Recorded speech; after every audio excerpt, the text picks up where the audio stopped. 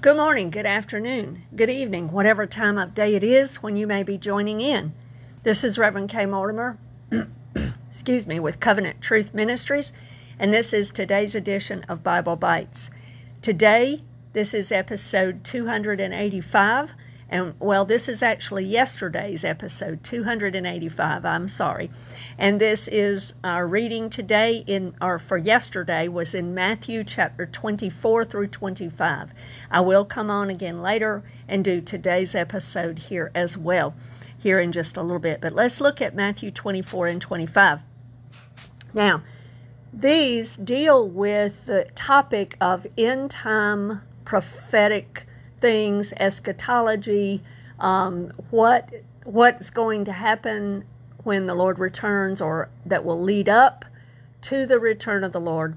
And so, it's a controversial topic, and there's lots of different opinions about interpretations of some of these things. So I'm not intending to get into that in this particular lesson today, or in this episode. Those things are handled by other people, as well as, things that I've done in regard to Revelation study and the Millennial Kingdom study that I've done and so forth. So, I don't want to get into that, but I do want to tackle this because this is Jesus. These are his words. We're reading through the Bible, and this is in the Bible. So we do not want to neglect what the Bible does in fact say. So let's talk about a little bit of this. First of all, first few verses of chapter 24, the disciples are enamored with the gold and the beauty of the temple, the great temple. And Jesus says to them, "Do you not see all these things? Assuredly I say to you, not one stone shall be left here upon another that shall not be thrown down." Here again, another episode of Jesus in his prophetic ministry, prophesying the destruction of the temple, which did in fact occur in AD 70. Then he goes on. He sits on the Mount of Olives. This is typically called the Olivet Discourse. And the other Gospels tell us, in another Gospel it tells us that this was a private meeting with 4 of his disciples, Peter, James, John, and Andrew. And they posed him these questions.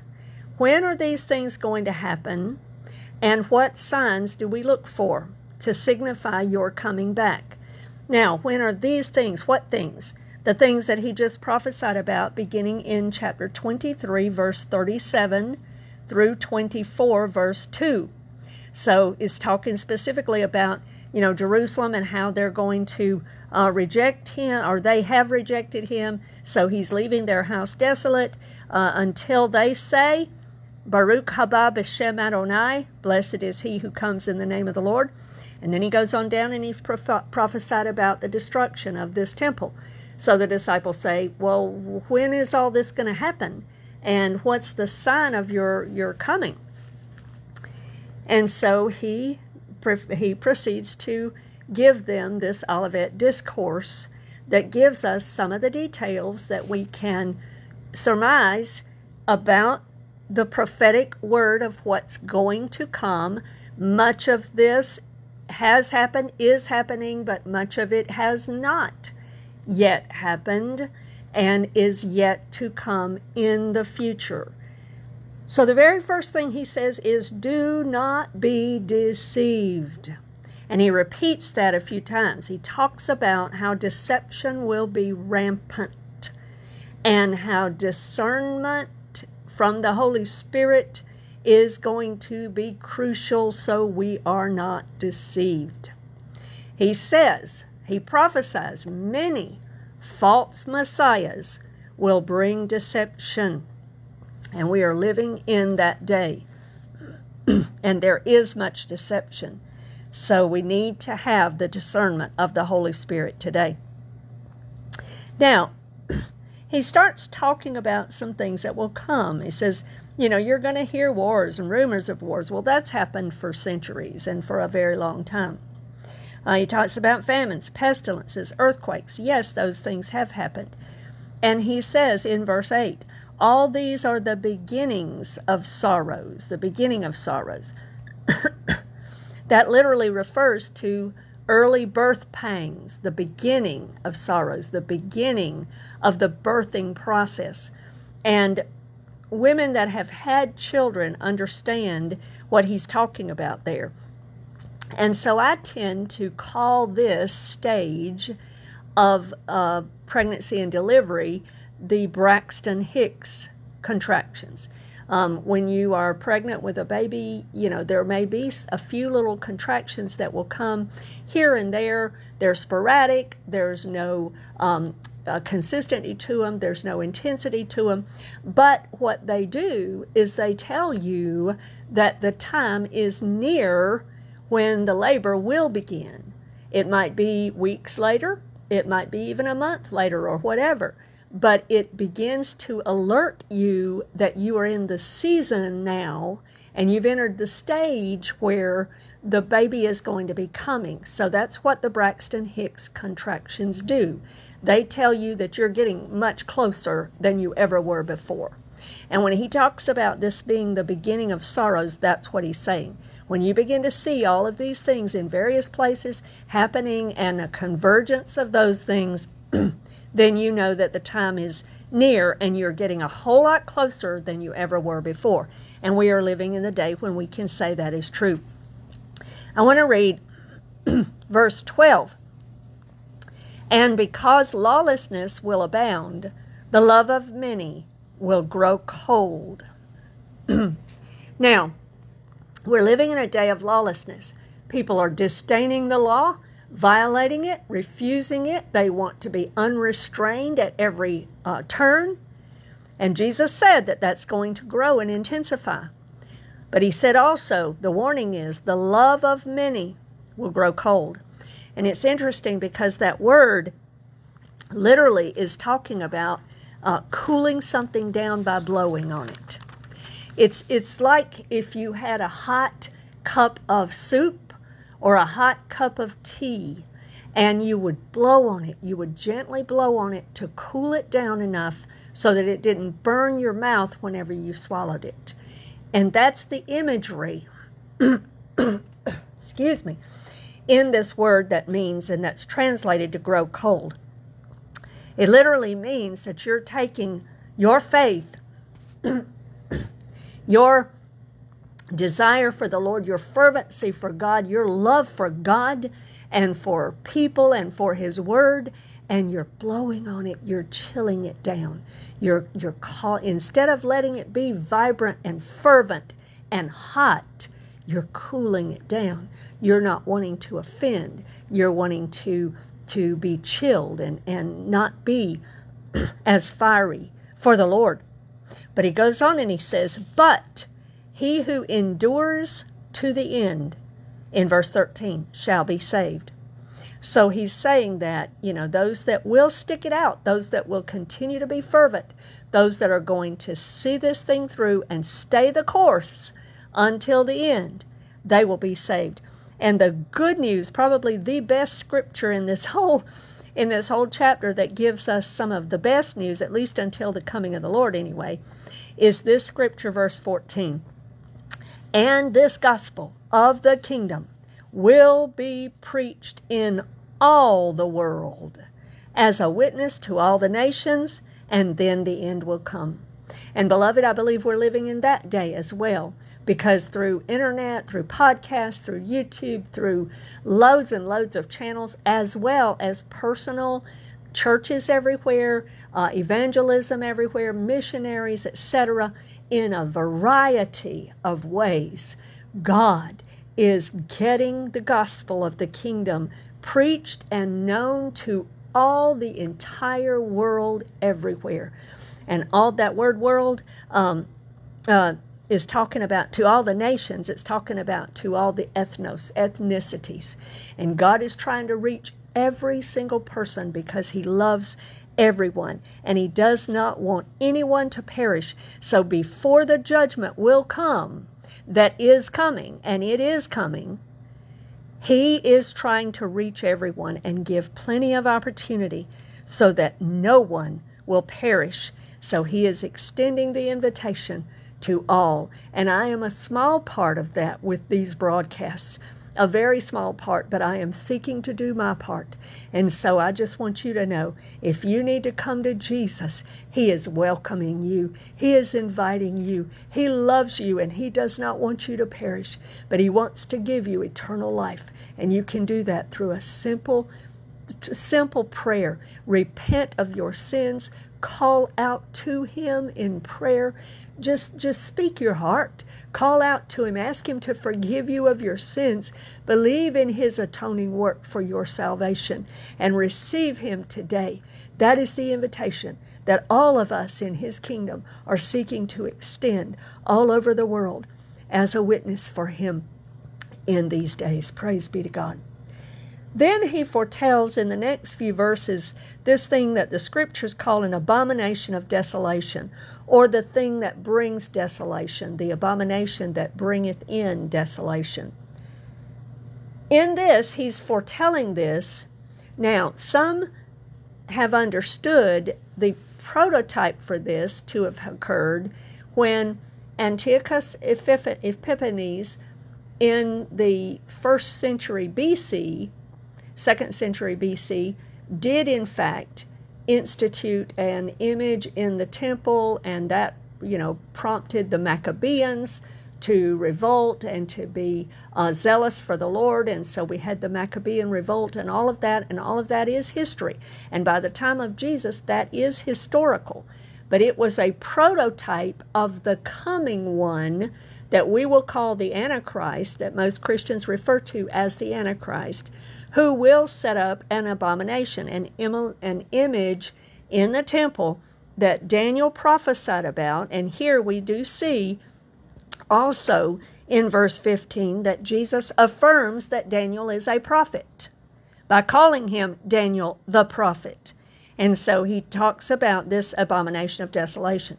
And when that occurs, that is the sign for the Jewish remnant that is left in Jerusalem to flee to the wilderness. And God has a purpose for them to be in the wilderness. He is going to allure them to Himself. It is there when many scriptures will come to pass. So He's going to fulfill Matthew 23, verse 39. He's going to fulfill Daniel 11:31, Daniel 12:11, Daniel 9:27, Isaiah 16, verses 3 through 4, and Hosea chapter 2, verse 14 through 23, as well as these two psalms, which may actually give us lyrics of some of the prayer that will be uttered by the Jewish people as they recognize and call upon Jesus as their Messiah in that time. And that is Psalms 79 and 80. Those may apply as well. So we're seeing Jesus prophesying here. We're also seeing Him connecting other prophecies from many other prophets and explaining how those things are going to come to pass.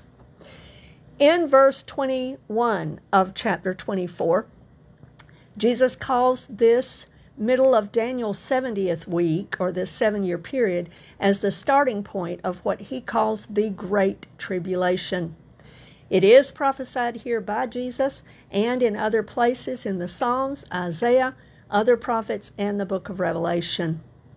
He gives, again, warnings against false messiahs, and He says, if they say I'm here or I'm there, don't believe them. If they say I'm in the desert, don't believe them. If they say I'm in inner secret rooms and chambers, don't believe them. The true Messiah's coming will be like the speed of lightning. And, beloved, understand this, friend, there will be no time to repent then. The time is now. Salvation, the day of salvation for you today is now. Don't miss the time of your visitation and the time of your invitation from the Lord. Call out to Him and be saved while you still can. Verse 29 through 31 gives us details, some of the details about the actual second coming of Jesus. There are plenty of other places as well, other prophets, and the book of Revelation that also speak about several of the details as well. But these are Jesus' own words here, giving us some of those details. We find verse 30.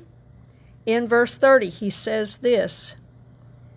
He talks about how the sign of the Son of Man will appear in heaven, And all the tribes of the earth will mourn, and they will see the Son of Man coming in the clouds, on the clouds of heaven, with power and great glory.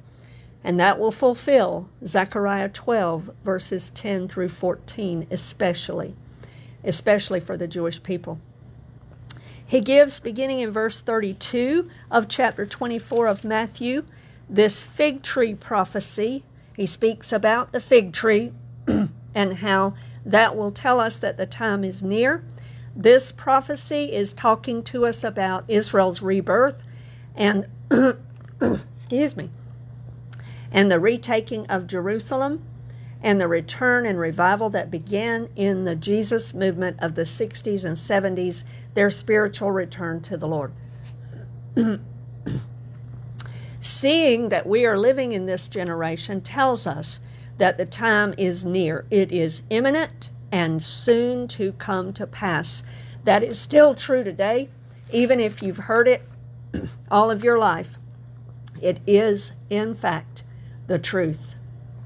In verse 34 of that chapter, he tells us that this particular generation that sees the fig tree coming alive again and blooming again is going to be the final generation that is going to see all of these things fulfilled, including the coming of the Lord Jesus Christ.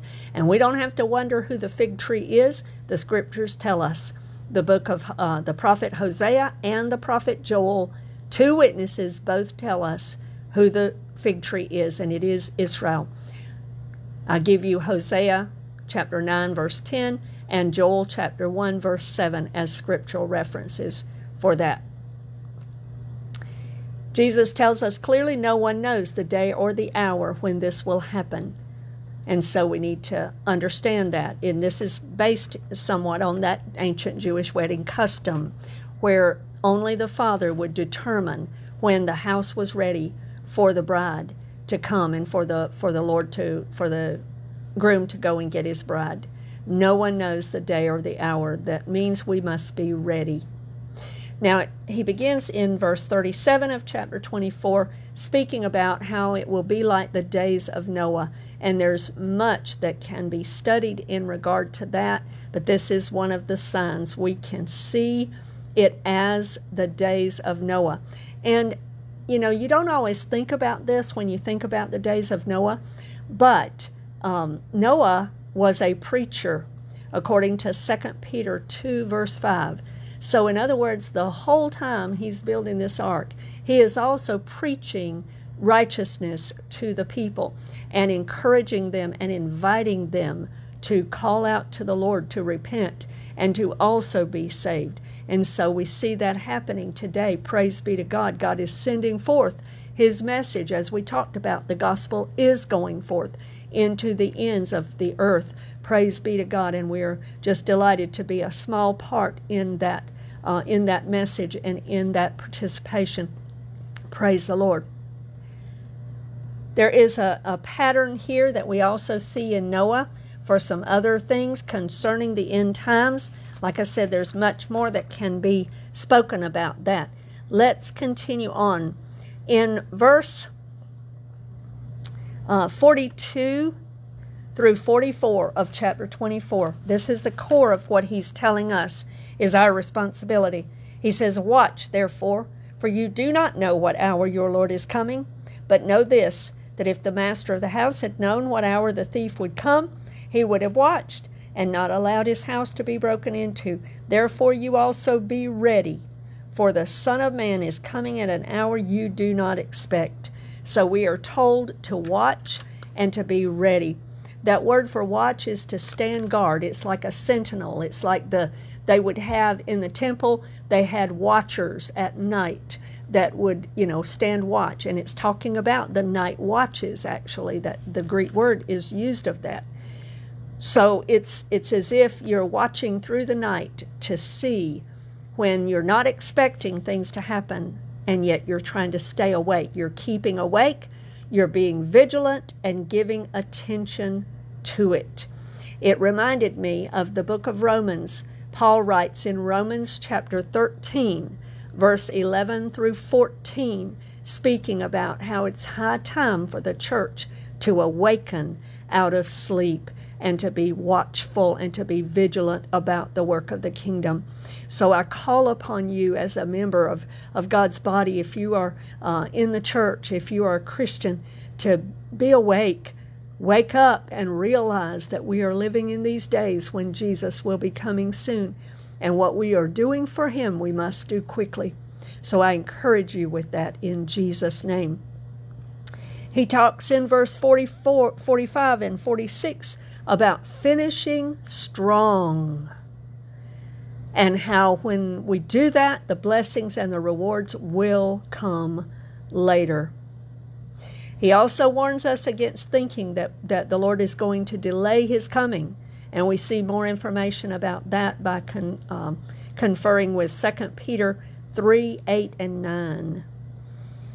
In chapter 25, he gives 3 basic parables that are kingdom parables. The first one is about the 10 virgins, and this illustrates to us the importance of watching, not only watching, but also being ready. You had 5 wise and 5 foolish. The 5 wise were ready. They had foreseen, they had seen fit to look ahead and to say, you know what? We don't know when he's coming. We got to get some extra oil because we don't want our oil running out. We need to be able to be ready right away. So they were very vigilant. They were very diligent. They were very efficient in their preparations. But the foolish, they took the regular oil. They didn't care about getting extra. They were lazy, and they were not prepared, and so they were left out. And in verse 10, I want to read you verse 10, because he is coming, like verse 6 says. The bridegroom is coming. Our bridegroom is coming. And it says in verse 10, and while they went to buy, talking about those foolish ones that ran out of oil, the bridegroom came, and those who were ready went in with him to the wedding, and the door was shut. That's another thing that correlates with Noah, he told us about, because if you'll remember, when Noah and all of them entered into the ark, God shut the door. Here again, we see that illustrated here as well. Beloved, it's important that we be ready at any moment, because we do not know when our Lord is coming, but we do know he is coming, and we need to have plenty of oil in our lamps and be ready to go. There is an importance of us knowing Jesus, and he gets to the point of this really in verse 13. He sums up that whole parable of the 10 virgins in verse 13. Watch therefore, for you know neither the day nor the hour in which the Son of Man is coming. That's the whole point of that. Then he goes into the second kingdom parable, beginning in verse 14. And this is his parable of the talents. And we have one person given 5, one person given 2, one person given 1. And the one that had the 5 went out and worked it. He worked effectively. He produced with it. He toiled, and he had an effect with his 5, making 5 more. Well, the two took theirs, and they worked effectively. They produced, they toiled, and they had an effect with their 2, and they made 2 more. But the guy with the 1, he went and hid it, and he didn't work it. So now it comes time for them to give an account for what they've done. And so we find in verse 21 and verse 23 that the one with the 5 talents and the one with the 2 each received the same call, the same reward. I want to read that to you. He says, when the 5 come to him and he's made 5 more, verse 21, his Lord said to him, well done, good and faithful servant. You were faithful over a few things. I will make you ruler over many things. Enter into the joy of the Lord. So then he gets an account from the guy with the 2, and he's made 2 more. Verse 23, his Lord said to him, well done, good and faithful servant. You've been faithful over a few things. I will make you ruler over many things. Enter into the joy of the Lord, of your Lord. And so he received the same award. The one that had taken it and hidden it, he got rebuked. He got rejected. He was actually, his Lord said to him in verse 26, "You wicked and lazy servant." And then he goes on and he talks to him about it, and he takes that talent from him, gives it to the one who has the 10, and that particular servant is cast out. Now, what's the story? The moral of this is that first and foremost, our work for the Lord, it's important for us to produce for His glory fruit that will remain, fruit from whatever we are given. Some are given 5 talents. Some are given a greater opportunity, greater responsibility. It says in another place here, it says that they were given these according to their ability. Not everybody can have a worldwide ministry. Not everybody can have a stage that's international, let's say, and a following of millions or whatever. Not everybody's called to that. Not everybody is able to do that. But those that are to be faithful with what they're given. And those that are given the 2 are to be just as faithful with their 2. If their talent is primarily a local, small setting, they are still to be faithful with that and work in the field for the Lord's glory the best they can. And what this teaches us is that God rewards faithfulness. It's not about whether you or me or whoever can get on a stage and speak to the millions.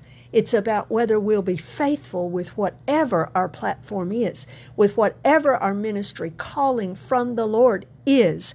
Be faithful. Do not be like the wicked and lazy servant that went and hid it and buried it. Do what you can with what you are given, and God will reward you. And all of us are living to hear those words, "Well done, good and faithful servant." I hope that is you as well. Then the third parable, kingdom parable that he gives, is about the sheep and the goat nations, his separation of the sheep and the goats. He speaks about this happening when he is sitting on his throne in the millennial reign in Jerusalem. And he talks about how these sheep are the ones who have served the Lord by feeding, clothing, giving drink to people, ministering to the sick and helping them, ministering to those who are in prison. He's looking for people that are serving other people. And if we serve the people by giving them food and clothes and ministering to the sick, visiting those who are in prison, doing the work that God wants us to do to touch and invest in people's lives, that's what he rewards. And those are the sheep nations who receive the reward of joy and blessings in God's kingdom. And the goat nations are those who did not do those things, did not minister to the people, did not do good for people. Whether they're believers or not, we're still to treat people right. We're still to do good to people and invest in them for the kingdom of God. And so they have the opposite end. They're cast out. And so we need to understand also from this parable how personally Jesus takes how we treat other people. And you may not have a sphere where you have a ton of people that you interject with and interact with. Maybe your sphere is small, but you're going to stand before the Lord and we're going to give an account to Him for what we've done with the people He did put in our contact and in our circle of influence and in our family or relationships with. We need to treat them right, and we need to understand that Jesus takes it personally. What we do to others is the same thing as if we're doing it straight to Him Himself. And so, beloved, that's how He feels about people and how He loves people. And so chapter 25, in essence, summarizes for us a lot of what He's prophesied about the end times. It gives us a summary sequence about Jesus coming and the resurrection, the reward ceremony or the Bema seat, and then the sheep and the goat nations division and some of the judgments that we will all face and that the nations will face. I trust that this has been a blessing to you today, and Lord willing that you can join us for future episodes of Bible Bites. I will be doing another episode later today on chapter 26, which is today's reading along the plan that I'm following. God bless you in Jesus' name. Amen.